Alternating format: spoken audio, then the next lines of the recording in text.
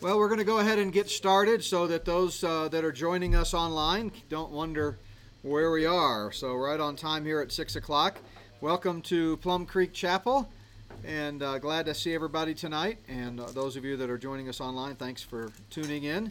We are going to pick up where we left off last week in our look at Proverbs, which is kind of a subset of our larger study on how to read and understand the Bible. And Proverbs is such a rich book and so easy to understand and apply. I thought it would be good to just spend some time there looking at some of those principles and then kind of the different types of Proverbs. So before we get to that, though, let me mention a couple of announcements. The podcast from yesterday, every Tuesday we're on Christian Underground News Network. And yesterday we talked about globalism, the pandemic resurgence, and the New World Order. So it was pretty great discussion. I think we talked for about 50 minutes or so. Always really enjoy talking to those guys. And so that's available at the Not by Works podcast channel, or you can just go to notbyworks.org and it's on the banner there. You can listen to that. I want to keep reminding you about the book that is still available and still gaining traction, and really excited about how the Lord is using that. Talked to some folks today that wanted to get 8 more copies so they could give it to several of their relatives, and so that's what thrills my heart when I know people are spreading the word.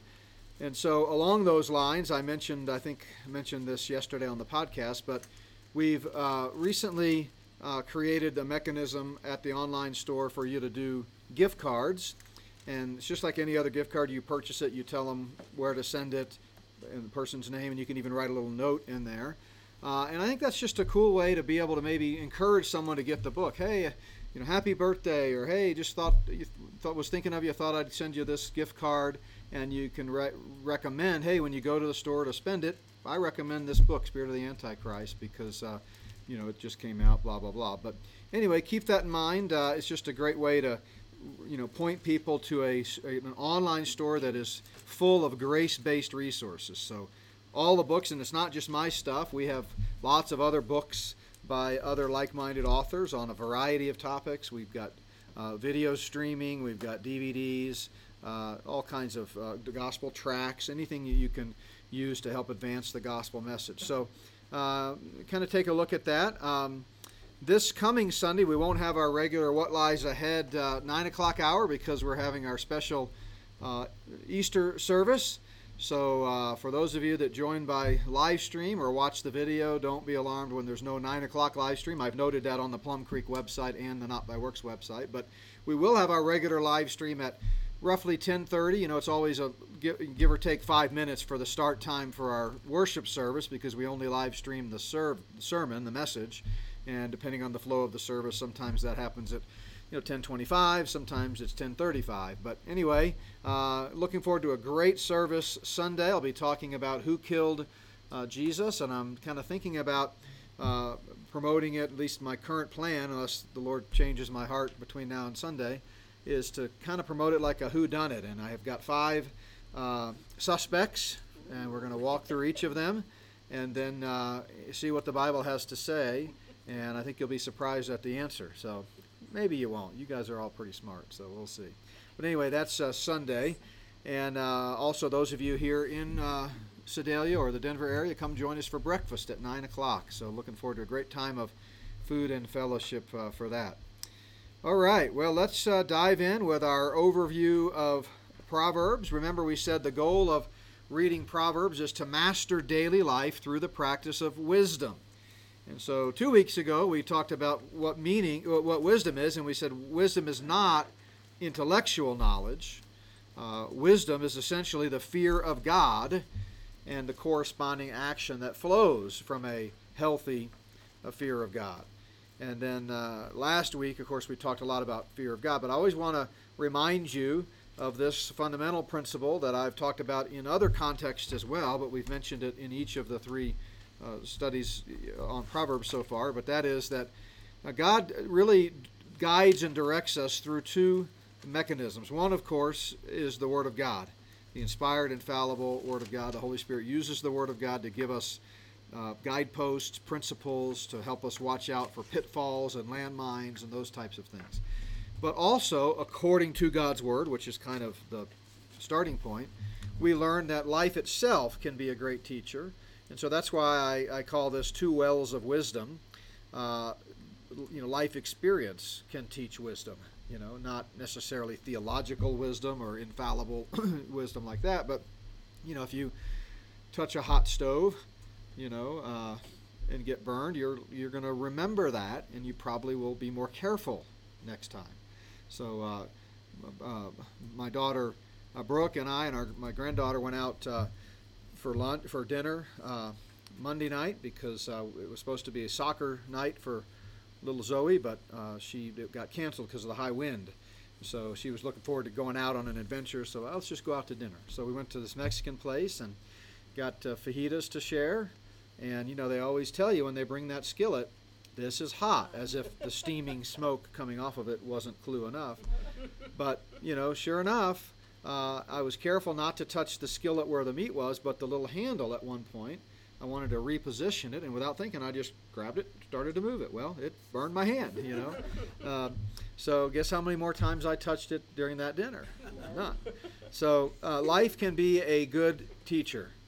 And Proverbs 15:31 affirms that point when it said, "The ear that hears the rebukes of life will abide among the wise."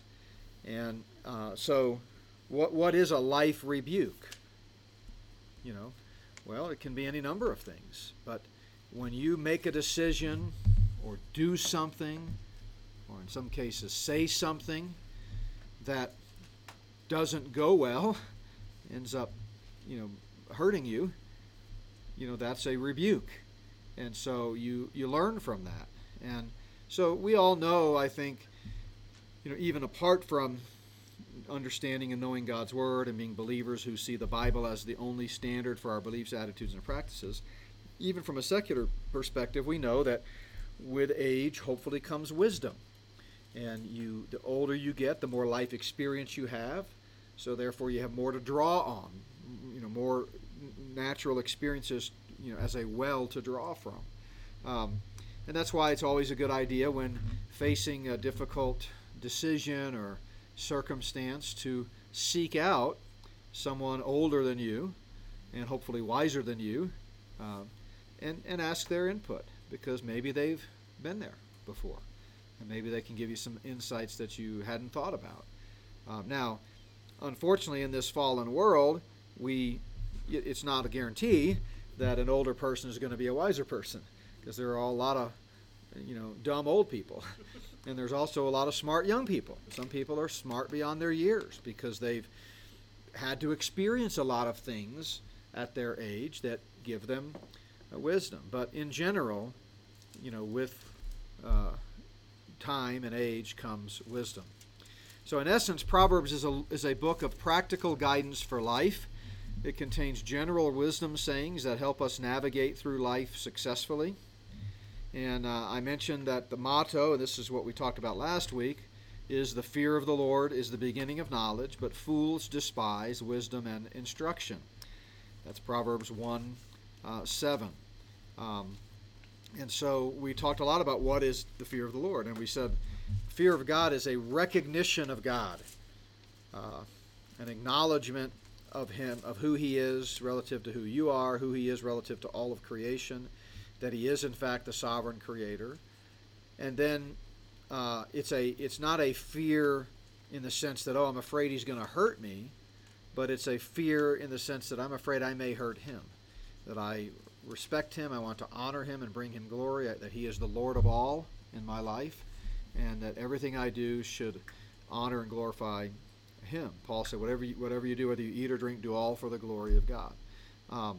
So it's the kind of fear that produces holy character and righteous conduct, not legalistically, not being afraid if you step out of line, God's going to be right there to zap you, but a recognition that He is God. He's given us everything we need for life and godliness. This is our blueprint.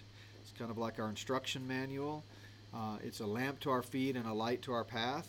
And so why wouldn't we want to follow His advice? And of course, the whole narrative of human history is all about, from the very beginning, when Adam and Eve didn't follow God's advice, when God said, hey, don't eat from that tree because you'll die, and they said, well, I think we'll go eat from the tree. And of course, the rest is really the history of fallen mankind. So every decision we make when we choose to disobey God comes down to a failure to trust God or to fear God in the healthy sense of the word. So the person who learns the fear of God, who recognizes God, that is, in every sphere of life will be successful, but those who forget God or ignore God or set God aside will fail.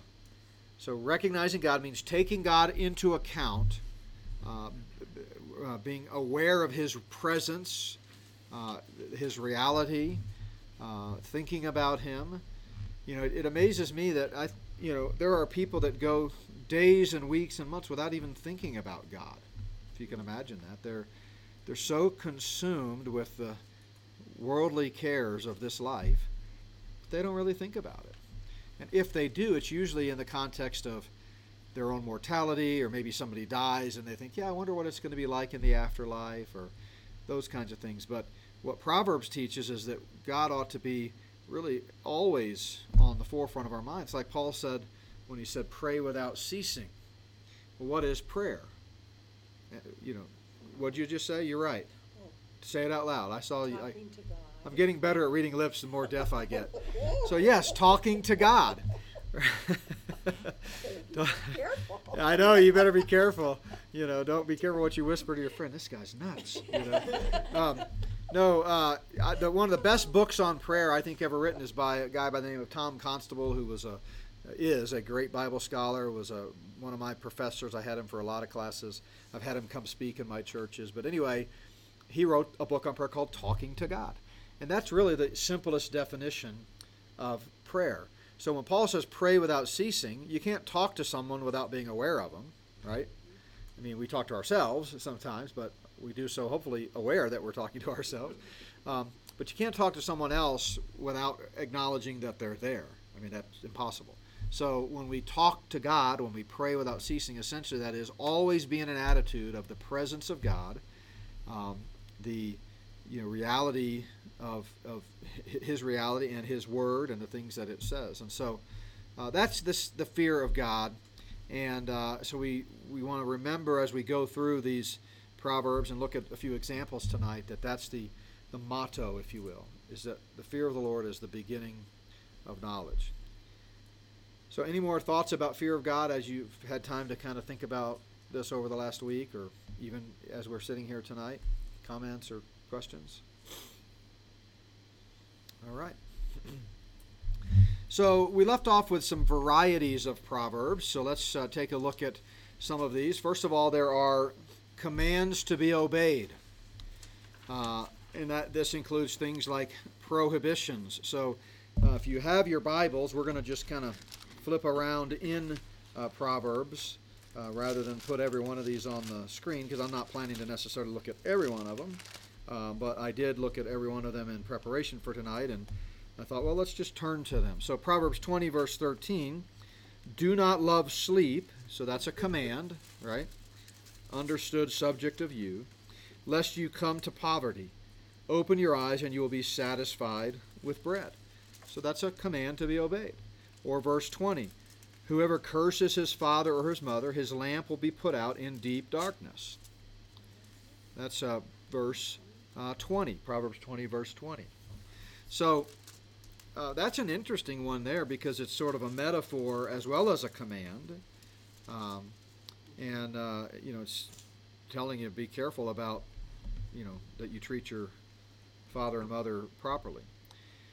Other commands to be obeyed come in the form of exhortations. Not a specific command, but like one of the ones we looked at last week, Proverbs 19, verse 18, chasten your son while there is hope, and do not set your heart on his destruction. So that's not in the imperative mood in the Hebrew text, but it's still nevertheless an exhortation.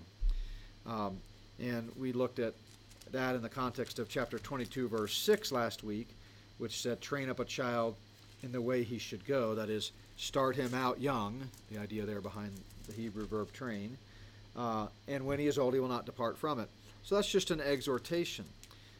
If you go back to verse 20 in chapter 19, this one's very easy to understand. In fact, we sort of were alluding to it as we reviewed the fear of the Lord.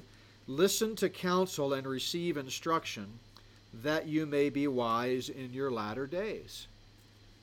So you ever know someone who just seems to never really take advice, never really be teachable? They stiffen their neck, make the same mistakes over and over again. And, they get to be 40, 50, 60, and they're still just kind of struggling. And you just want to shake them and say, when are you going to get it? Well, unfortunately, some people never get it. They should. Of course, the Spirit of God can always break through. By the way, I'm talking about believers here, so these are people not necessarily rejecting the gospel, but people that just have a stubborn streak and just are determined to go their own way, and so you look at them and you think, man, how can they make the same mistake over and over again? When are they going to learn? But that's they're not following this exhortation. They're not listening to counsel and receiving instruction, and so they're going to be one of those that I said. You remember, hopefully, the older you get, the wiser you get, but not always the case. There are older people that are not that wise, and then there are younger people that, because of their life circumstance and experiences, maybe they've picked up wisdom beyond their years. But what's interesting is someone told me one time the most mature thing a person can do is to act their age. In other words, trying to act older than yourself can be a sign of immaturity, and of course acting younger than you normally would at that age is a sign of immaturity too.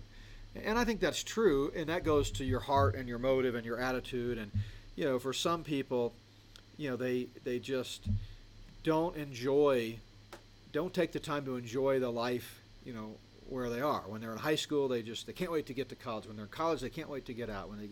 You have to recognize, what, I'm 20 and let's just be a college student, So it can be a sign of immaturity to be, and you see this with teenagers all the time, and no offense to teenagers that might be listening, but when the teenager, I'm 16, Dad, I should be able to do this and this and this, and you're like, no, you're 16. The answer is in the statement.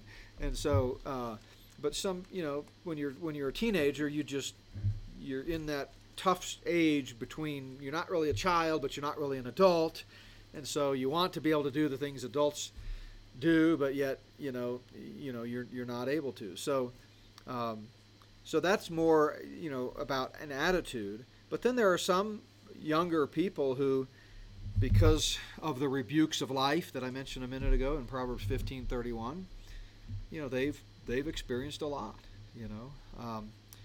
Yeah. My translation says, listen to counsel and accept discipline.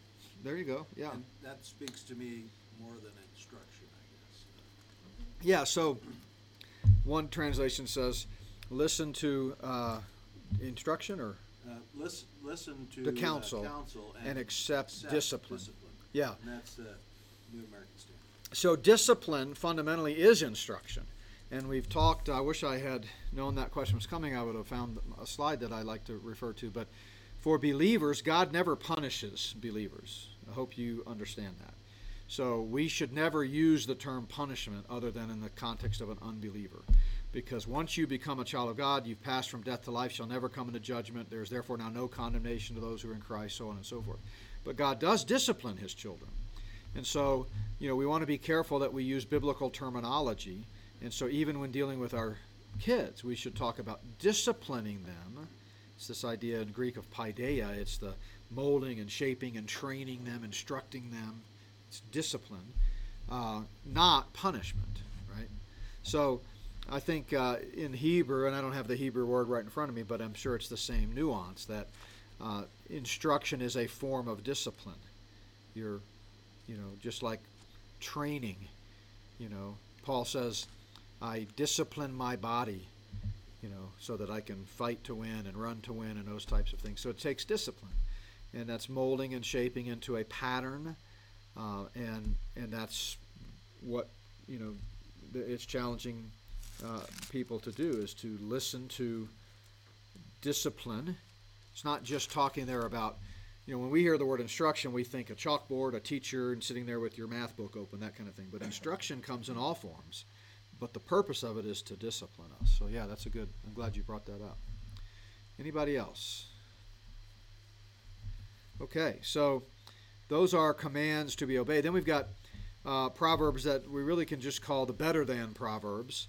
On the slide here, I call them preference in life proverbs. But these are easily identifiable by the fact that they make a comparison. So Proverbs 15:17, better is a dinner of herbs where love is than a fatted calf with hatred. Don't you love that? I mean, that's you can immediately relate to that. It's like, wealthy Luciferian elites that are, doing weird satanic rituals in the back rooms. They have all the money and the wealth and the food that they want. They have servants galore, but there's no love there. It's all about hate. Mafia. Think of the big mafiosos in Mexico or wherever. They've got these mansions and plenty of food to spare, all they want. But there's no love there. And so, would you rather just be in a modest home, sitting around a hand-me-down table, with some hamburger helper or stroganoff or something, and just enjoying the meal with your family and friends? Of course, right? What about Proverbs 17, verse 1? Better is a dry morsel with quietness than a house full of feasting with strife. Similar, but instead of love-hate, it's more about conflict. But the same idea. Proverbs 21:19. Better to dwell in the wilderness than with a contentious and angry woman. Amen. Hey now, Paul. For the record, his email address is Paul at. I don't think I would be well served to make any commentary on that one. So, Proverbs 21:19, better than. Principles of life that are almost always accurate. Now, this is really interesting because we talked at the beginning 3 weeks ago about how people misunderstand Proverbs, especially like we talked last week about Proverbs 22:6, and think it's some kind of a guarantee. So if a child later on in life runs from the Lord, backslides, the parents must be to blame. The parents did something wrong. Because God guaranteed they'll come back around. That's not what Proverbs are. But these principles, that at least some of the examples that I give here, and you can see I list Proverbs 22:6 there, but they're pretty rock solid. Again, not guarantees. That's why we say almost always true. Let's look at a few. Proverbs 16:7. When a man's ways please the Lord, he makes even his enemies to be at peace with him. So, again, this is the third variety of Proverbs. We've got commands to be obeyed, preference in life Proverbs, principles that in life that are almost always accurate. Well, I've got notes out here beside this one from the years of reading through Proverbs and making little personal notes. And I can tell you, as much as I've searched my heart and tried to, make sure that everything in my heart is pleasing to the Lord, nevertheless, there have still been times when people are, attacking. And my enemies are not at peace with me. They're on, in a full attack. So does that mean this proverb is wrong? No, but generally speaking, if you prioritize your relationships with the vertical coming first, you and God, and the horizontal second, if things are going right with God, then, in general, you're gonna have fewer conflicts, And I think part of that, and again, I'm just speaking from personal experience, is that I know when I'm not really in tune with the Lord the way I should be, and I'm not reading the Word faithfully like I should be, that's when I get defensive, I get reactive, I get, I get embroiled in conflict, and I can, shoot from the hip, say things I shouldn't, those kinds of things, and it just makes matters worse. But you know what? If I'm really walking with the Lord and praising Him and thankful for all that's going on, then when horizontal things come up and people, insult you or criticize you or whatever, you tend to just have a better perspective and you tend to respond more wise to those types of things. So, again, not a guarantee, but certainly, generally, it's true. 17:6, children's children are the crown of old men, and the glory of children is their father. Well, that's easy to see how that's certainly not 100% of the time true. There are many children who've had horrible fathers, right? And so if you don't understand the nature of Proverbs, you might read that and think, well, see, God's word is wrong.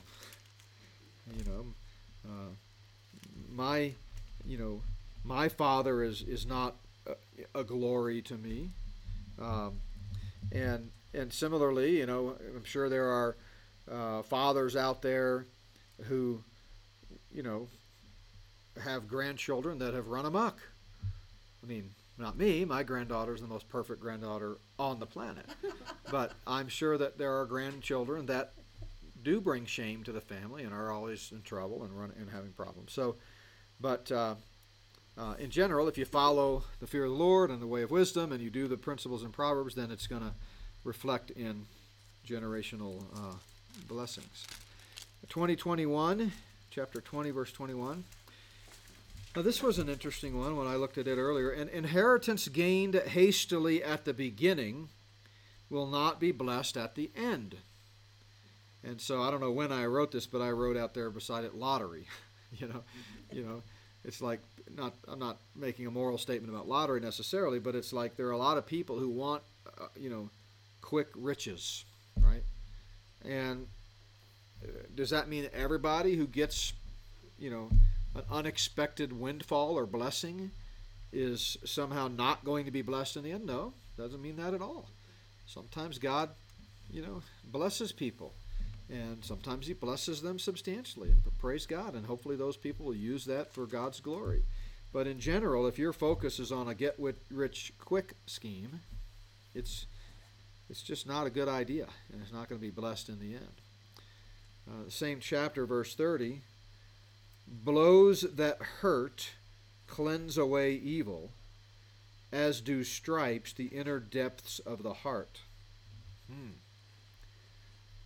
What do you think about that one? That one's one that'll get you banned from YouTube if you start talking about that these days. And it might get you a visit from the CPS too.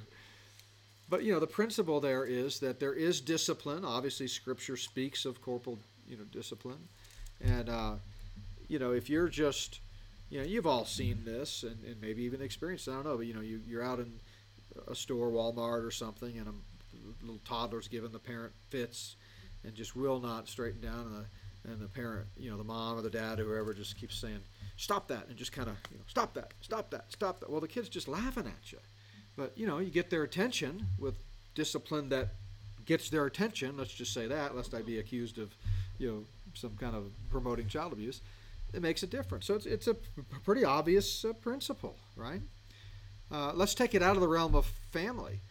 Let's talk about the criminal justice system.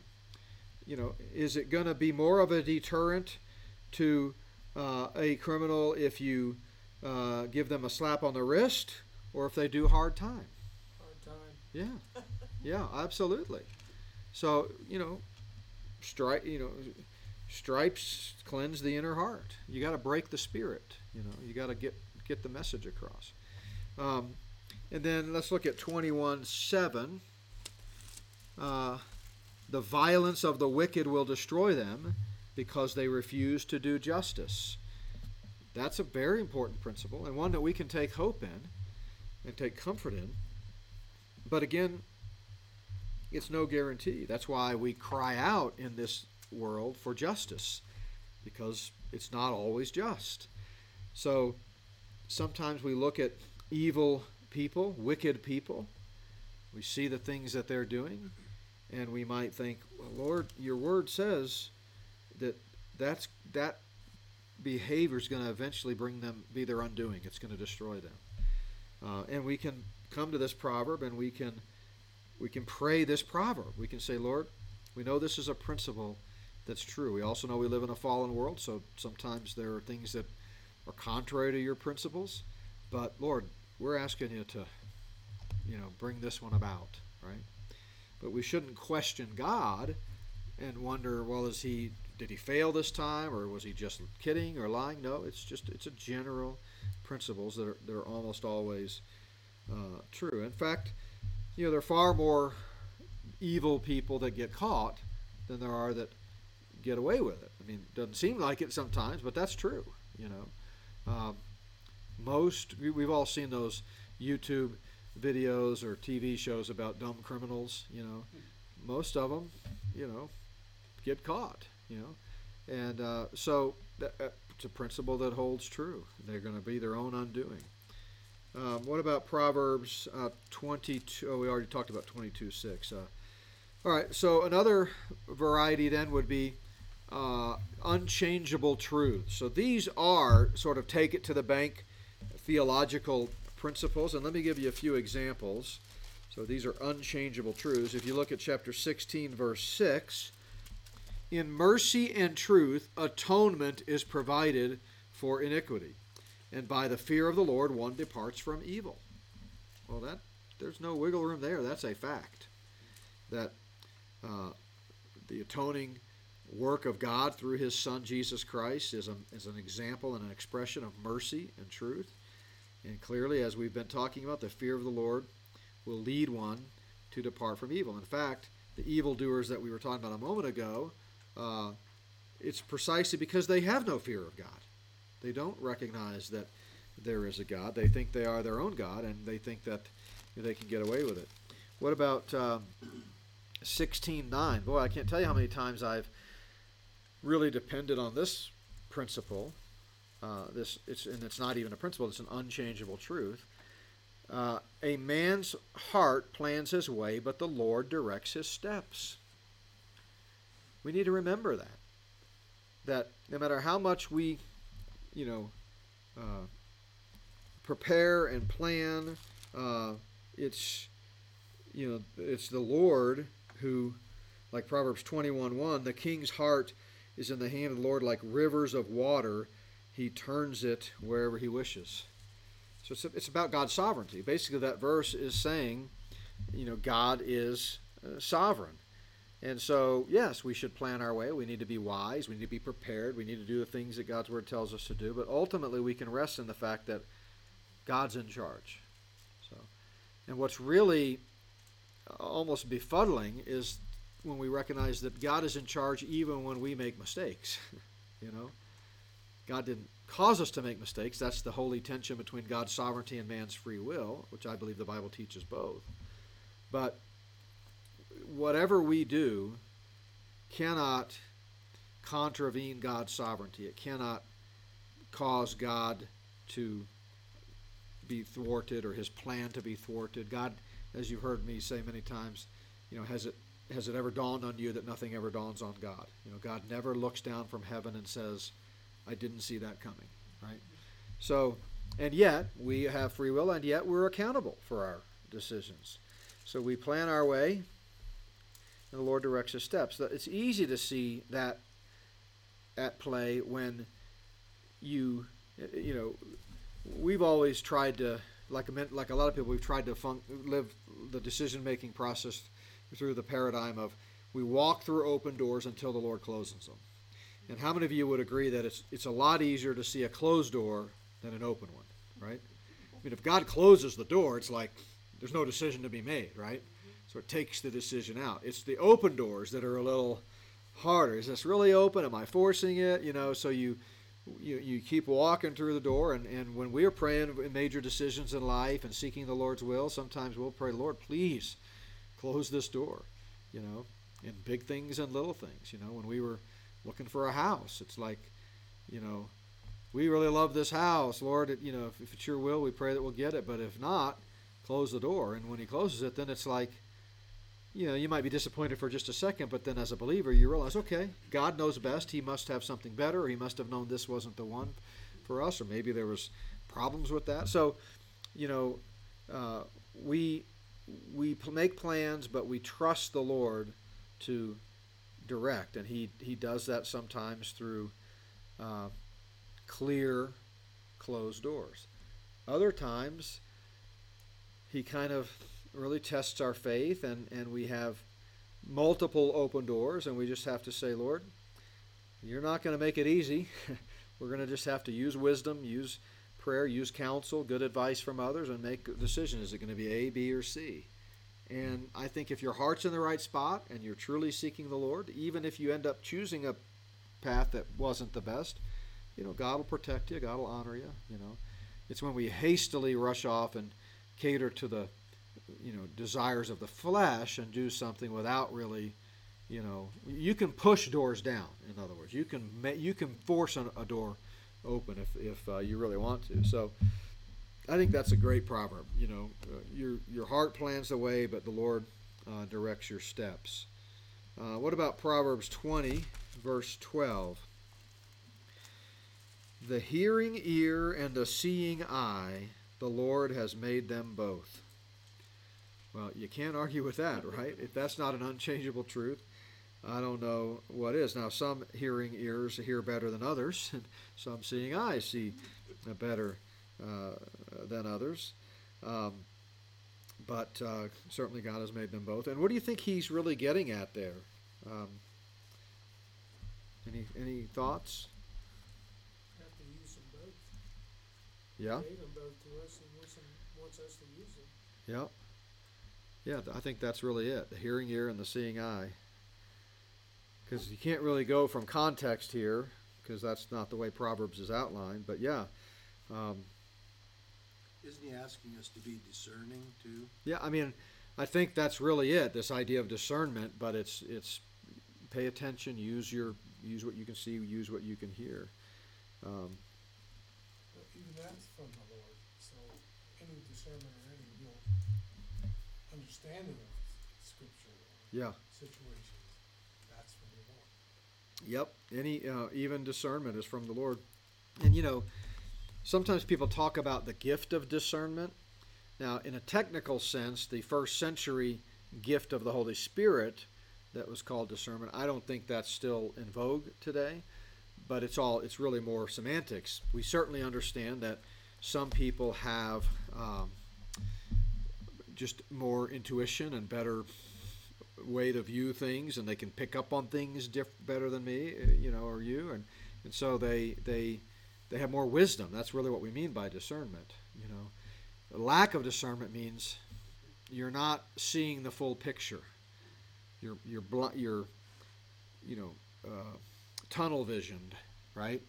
And so you think this seems like a good plan or whatever, but someone else comes along with a different perspective, more wisdom. They have the discernment to say, I don't think that's a good idea. So it's not. We want to make sure we're not suggesting that the Holy Spirit, in a direct, like one-to-one hotline, like the phone rings, you pick it up. Hi, this is the Holy Spirit. Because you have a special gift, I'm going to give you special knowledge that no one else has, and here's what you need to know. It's not like that. It's more just, again, a combination of someone who's spiritually mature, someone who knows the Scripture, someone who's experienced a lot in life, and someone just has this wisdom that we've been talking so much about, and so therefore they can respond more wisely to the situation than maybe you can. And that's why Proverbs has a lot to say about in the multitude of counselors, there is safety. And it says that 2 or 3 different ways, and really more than that. So I think there's something to this idea of making sure you get counsel. Now, sometimes that's a crutch for people. They get counsel on everything. At some point, you got to learn to just make decisions. But certainly, good, wise, biblical counsel is important. I preached a message here not too long ago on, I think when we were going through the Psalms, some selected Psalms, and I called it "When Bad Advice Happens to Good People." There's a lot of bad advice out there, and so, when God's Word's the ultimate great teacher. And so when you've searched the Scriptures and you're really still struggling with a decision, okay, then seek godly counsel. But a lot of people go for the counselor first when decisions are pretty clear if they just see what God's Word has to say.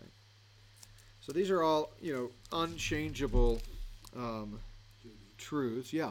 I've got a cross-reference on that verse to Exodus 4:11, where Oh, with Moses Moses. is talking about send Aaron because I can't speak well. Right. And it says, and the Lord said to him, who has made man's mouth, or who makes him dumb or deaf or seeing or blind? Is it not I, the Lord? Yeah, that's an interesting cross-reference. I'm not surprised. I'm sure Treasury of Scripture Knowledge has the same one. What's great about cross-reference books is that they pick up on keywords or even phrases or concepts, and then they link you to it. That doesn't necessarily mean God intended for you to link to that verse, but it is an interesting parallel there. In the case of Moses, of course, he was questioning God's direction because he felt ill-equipped, and God says, "Hey, I'm God. I'm the one that made you. If I'm telling you to do this, believe me, I'll equip you, and you can do it."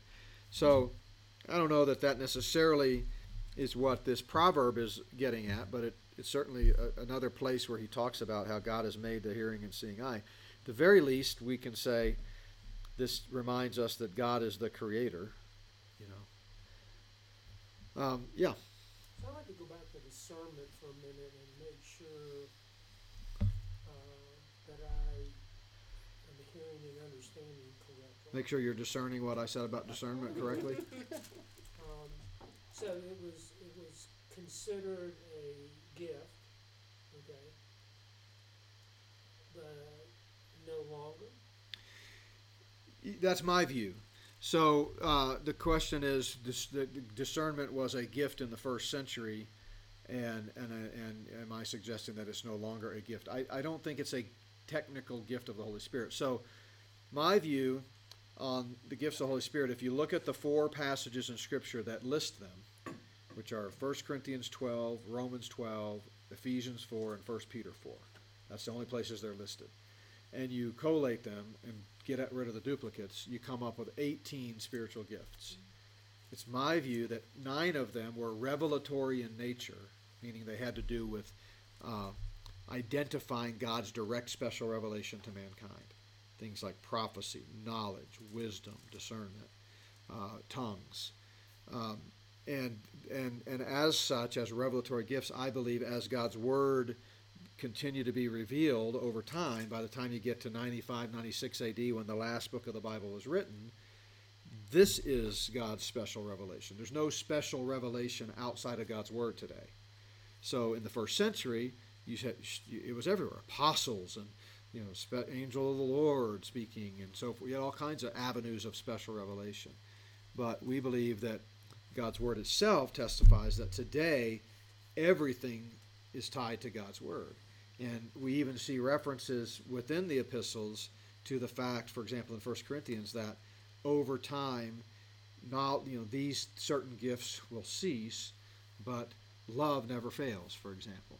So I'm not suggesting that there's no such thing as discernment today. I just wouldn't categorize it as one of the gifts bestowed by the Holy Spirit on members of the church for the edification of the body. That's all. But you would say that discernment comes from the Holy Spirit, that we, through God and our indwelling of the Holy Spirit, gives us the spiritual discernment. It depends what you mean. So the question is, what I say, discernment comes from the Holy Spirit. Depends what you mean by that. Describe that. Well, some truths that are hard, that seem right, like you're saying, making decisions and asking, praying about it, and I don't know, just not as a gift of I'm right and you're wrong, or I know what I'm talking Yeah. about. Not like that, but I think each believer having the Spirit, the Holy Spirit, and So we need to define what the spiritual gifts are, because that's a technical term.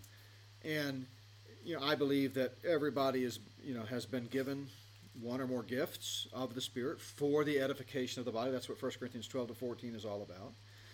But some of those gifts were limited in use to the first century apostolic age when revelation was still open, and some of them are timeless, that as long as the church is in existence throughout the church age, God intends for us to use those gifts. Now, good scholars will differ on which are which, And I'm sure there are guys out there that take discernment as maybe one of the continuing gifts, but there's no question that some of the gifts ceased. The text tells us that. And so the nature of a spiritual gift is that when you become a believer, the Holy Spirit specifically endows you with a specific gift that you can then repeatedly use for the betterment of the body. Things like serving, giving, teaching, those types of things. And you to neglect that would be to be disobedient to the Spirit, and you're going to be, it's not the same as a natural gift. Like there's no spiritual gift of singing. Some people are great at singing. That doesn't mean the Holy Spirit gave them that gift. It just means that's the way God made them, and they have a great gift. Some people are great at football, or great at chess, or great at, whatever, trivia. That's not a spiritual gift. So we're not talking about that. We're talking about a very narrow definition in Scripture of spiritual gifts that God bestows upon members of the church. And all I'm suggesting is that if you look at them closely in context, it seems pretty clear to me that there are those that are revelatory in nature that have to do in the first century with discerning, is this a message from God, the creator of the universe, or is this some false prophet? We kind of need to know which is which. Well, today we determine the answer to that by this. I don't need to go find someone with the spiritual gift of discernment and say, hey, can you validate what God said? I need to know whether this is true or not.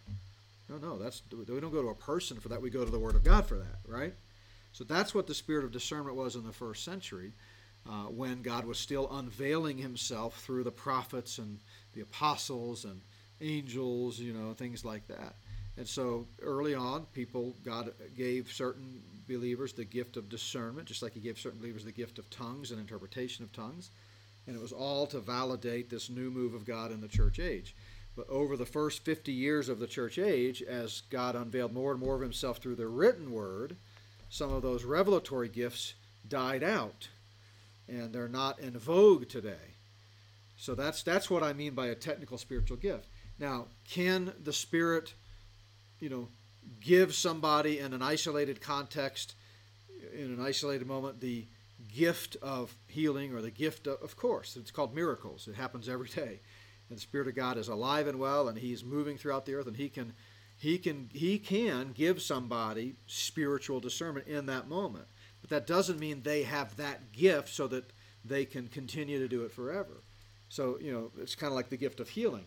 The reason we know that died out is because if someone had the spiritual gift of healing, all we'd need to do is walk them up and down the walls of MD Anderson or wherever, and man, there'd be no cancer. There'd be no whatever, because the Spirit is immutable. He's God. He never changes. If you have that gift, you've got that gift. It's from God.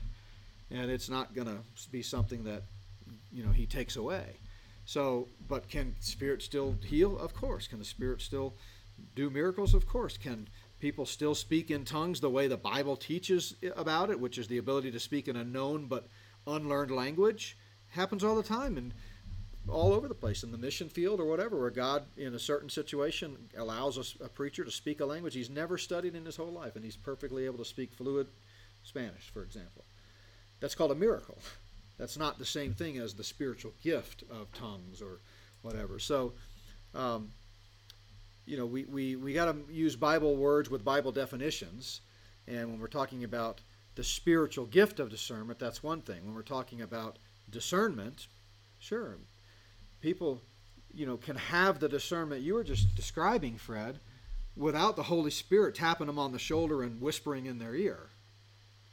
They get discernment through all these other things, through knowing the Word of God, studying the Word of God, having life experiences, wisdom, just being smart, about a certain thing, and, knowledgeable about a certain thing. So does that, what do you think about that? Am I clarifying anything at least? Well, you're giving me things to think about as I go, like with you and Wendy, I prayed for discernment around the house. Absolutely. The Holy Spirit will give you discernment about what you should do. I pray, so then I go, well, should I even pray that? No, so we're talking about discernment is not a bad word. Discernment is something we should all seek and strive for. But what I'm saying is that, praying for someone in a given situation to have discernment and to know the Lord's will, that's what we should all be doing that, But you didn't pray, Lord, I hope that the spiritual gift that the Holy Spirit gave them at conversion is discernment, because they could really use it right now. That's not what you were praying. You were just asking for discernment.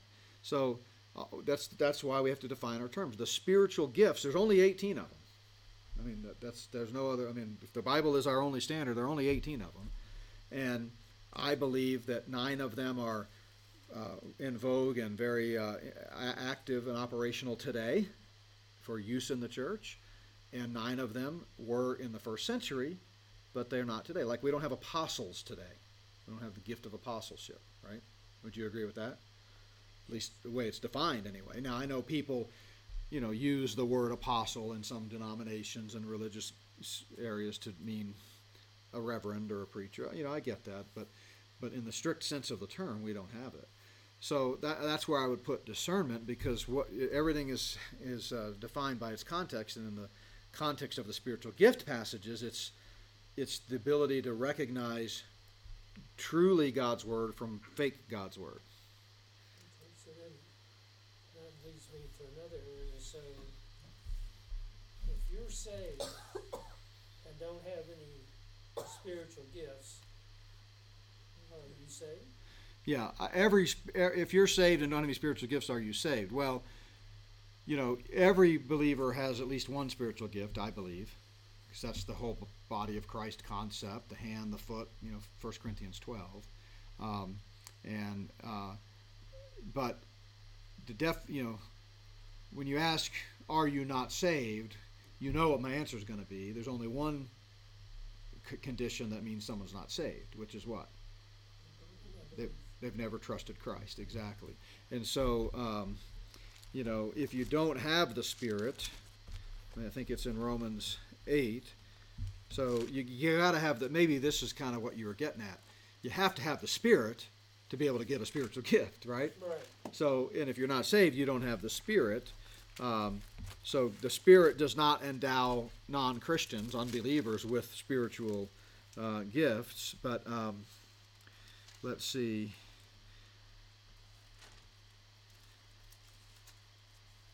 Trying to find where this is in. Thought it was in Romans 8. But anyway, if you don't have the Spirit, you're not His. You're not a child of God.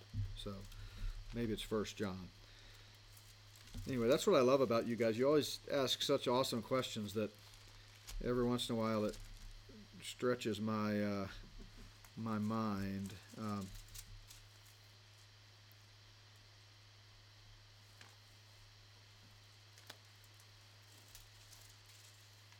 Is it Romans 8:9?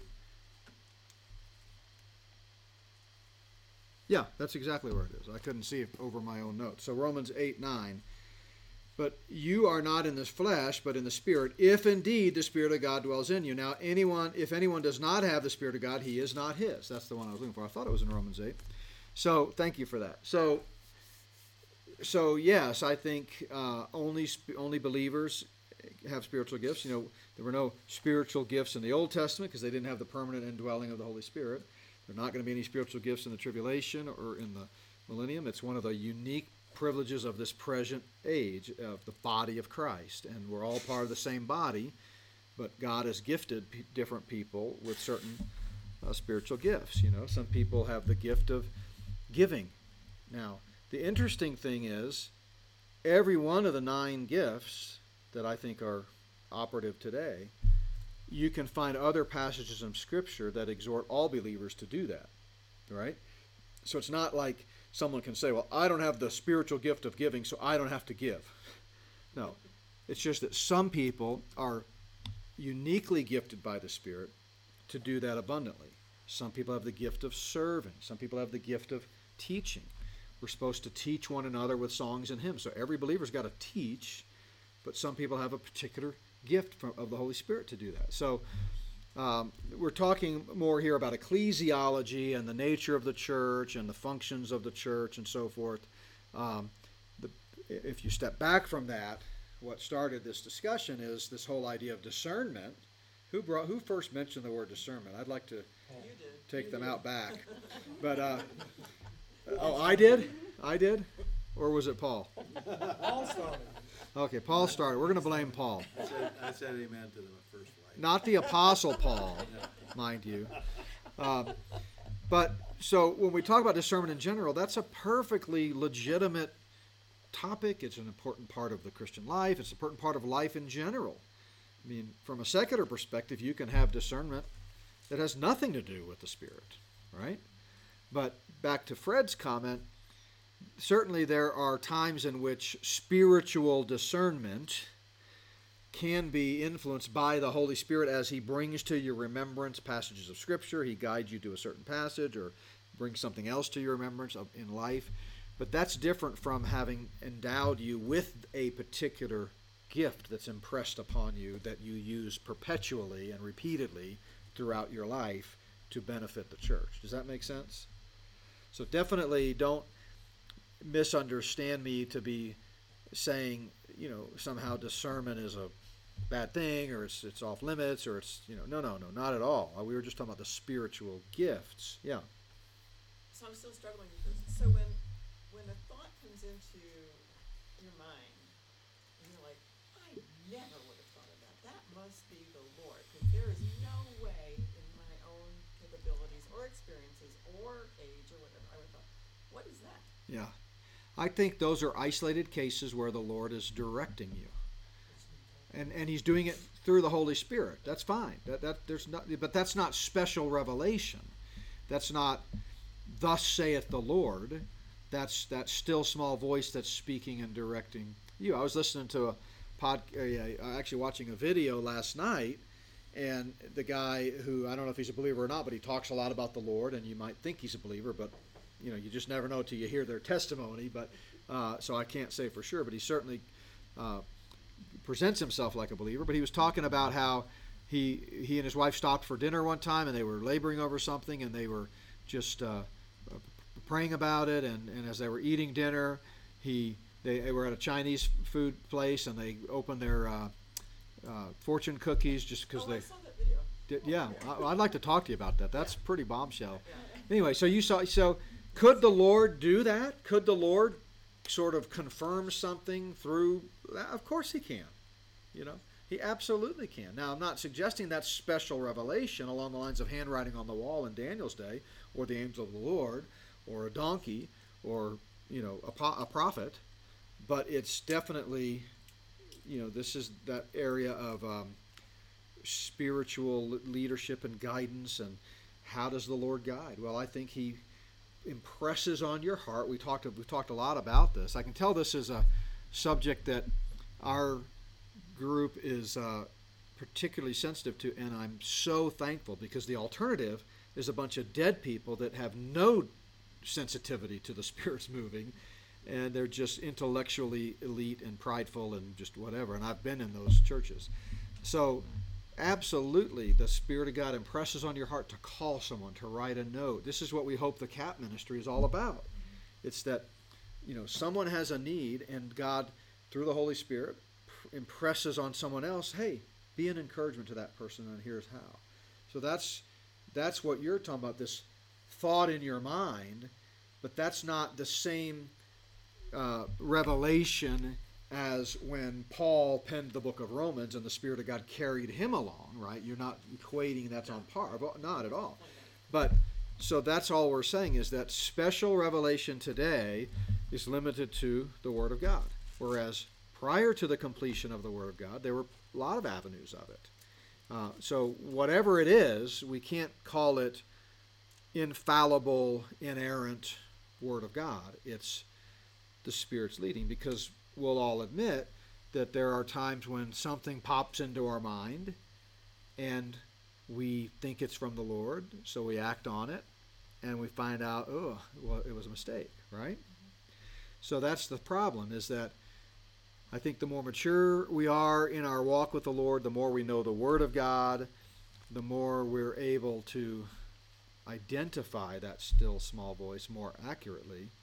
And I think I've talked about, the times when, when I've struggled with, the urge to do something, and really wrestling with, is that something the Lord's put on my heart, or is that just me? Is it pity? Do I just feel bad for someone, so I want to do something for them? Or is the Lord saying, no, here's your chance, help? And, I don't know what my batting average is. Probably not even 50% at getting those right. But the important thing is, and this is why I love you guys and love you, especially you guys, reminding this is why I love Calvary Chapels, by the way. I love speaking in Calvary Chapels because they have a healthy, most of them, and I'm sweeping with a broad brush here because every church is unique, but in general I found that they really have a true sensitivity to the Spirit. They don't think he's dead.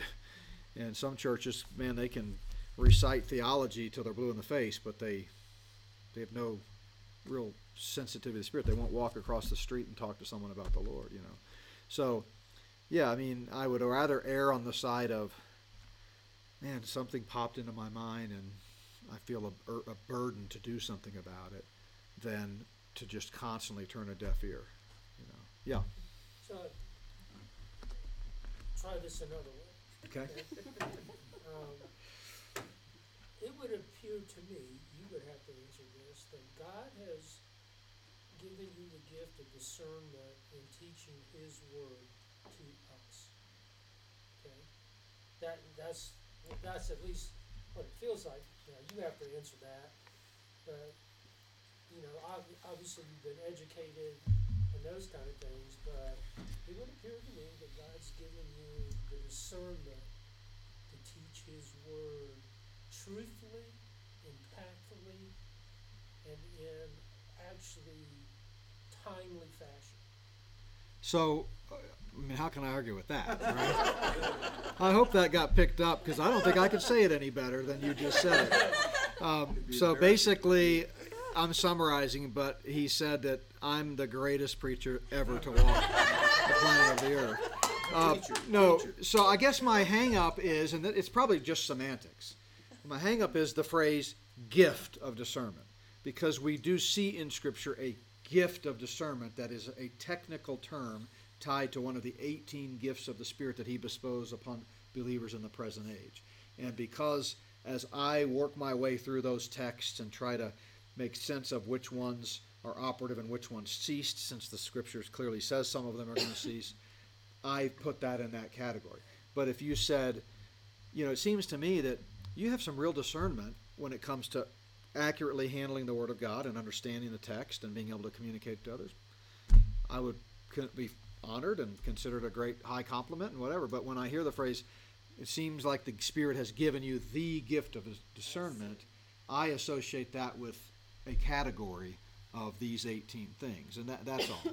But so I want to be clear that discernment is absolutely active in the world today, and most people don't have it, and many people do, but many more need it.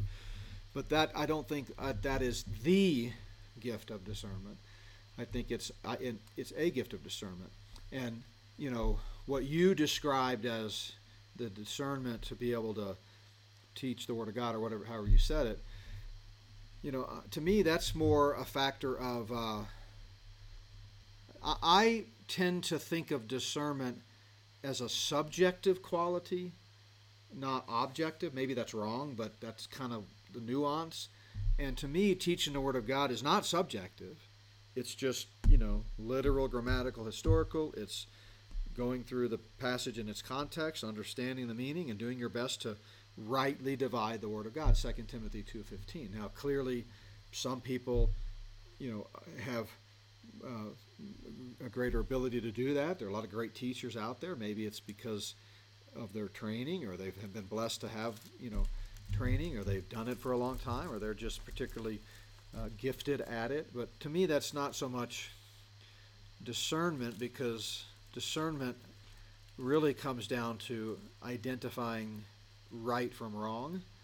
And, I don't know that I identify right from wrong any better than anybody else. I just try to be faithful to the text, and sometimes I get it right, sometimes I don't, but it's based on the text, not my own subjective ability. So I mean, I know what you're saying, and I don't have a problem at all. I mean, especially since you were complimenting me with the terminology. I just think we need to be aware that there is the gift of discernment that is of a particular nature that, I believe related to discerning God's true revelation from his false revelation in the first century apostolic age. But again, study this for yourself, because there are good, solid, conservative, dispensational scholars that might not put that particular gift in that category. They may actually think it's a operative today, and so I could be wrong, but that's the way I've kind of come to. That's where I've landed in categorizing the 18. Yeah. Well, isn't it the gift? Those gifts, when they're gifted by the Holy Spirit, that they do have 100% accuracy. Yeah. Whereas a good teacher or somebody who has good discernment in general, they're more discerning than others, but maybe not 100%. Yeah, that's a great point. It goes to kind of my comment about healing, but the idea of 100% accuracy. So in the first century, someone with that gift, like same thing with the gift of interpretation of tongues, they either had it or they didn't. If they had it, you could take it to the bank. So when you needed to know, hey, I heard this word of truth over here from this person that claims to be a prophet, I need to know, is that legit? Is that really from God, the Creator? So you find the person with the spirit of discernment, they're the arbiter, period. 100% accurate. It's not like sometimes they get it, sometimes they don't. That's it. Same thing with healing, same thing with anything else. So that's why those revelatory transitional gifts, sometimes they're called, seem to clearly not be in vogue today, because, I mean, as brilliant, I think that was your word, brilliant of a teacher as I am. Small b. I'm clearly not right all the time. I'm wrong more often than not, and so are other great teachers. So, but I'm fine with, in our normal, conversation, the way we use the term. If someone says, "Yeah, that teacher, man, he seems to, or she seems to really have some good discernment about the times that we live in, or discernment about end times," that's fine. We just need to make sure we're not implying by that the Spirit of God has supernaturally gifted them with a perfect ability to do that. Yeah. In this context and discussion that we're having now, can we safely substitute the word wisdom for discernment? Yeah, I think so. And by gaining wisdom, most of that comes from experience and living life, but if we substitute that wisdom for discernment, in my mind, it makes a little more sense. Yeah. In this context that we're talking about. Yeah, I think it's all part of the same package. Wisdom, discernment, experience would be another one. You just learn to pick up on things. I can't think of the example, but just in the last couple of days, I was talking to someone, almost had to be on the phone, and I could just tell they were just kind of trying to sell me something. I could just tell. They were not. I mean, you just pick up on stuff like that, and so I don't see that as a direct result of some type of supernatural endowment that the Spirit of God who dwells within me has for me all the time. It's just, it came from the fact that I've heard this before. This sounds familiar. But we have to be careful about that too, because sometimes we're wrong on that. You don't want to be too quick to judge, So, yes, did you have a comment? All right, well, thanks for kind of helping me talk through some of that. And again, I feel like I've not done justice to what I was trying to say, but hopefully we have a better understanding that the discernment that Proverbs is talking about here is related to wisdom, experience, validating it through the Word of God. There is a more specific type of discernment that I believe, and again, I could be wrong, but I believe related to a unique, special gift of the Holy Spirit to first century believers that had to do with determining whether something was revelatory or accurate or not. So, all right. Well, awesome. Well, we'll stop there and we'll pick up with number 5 under varieties of Proverbs next time.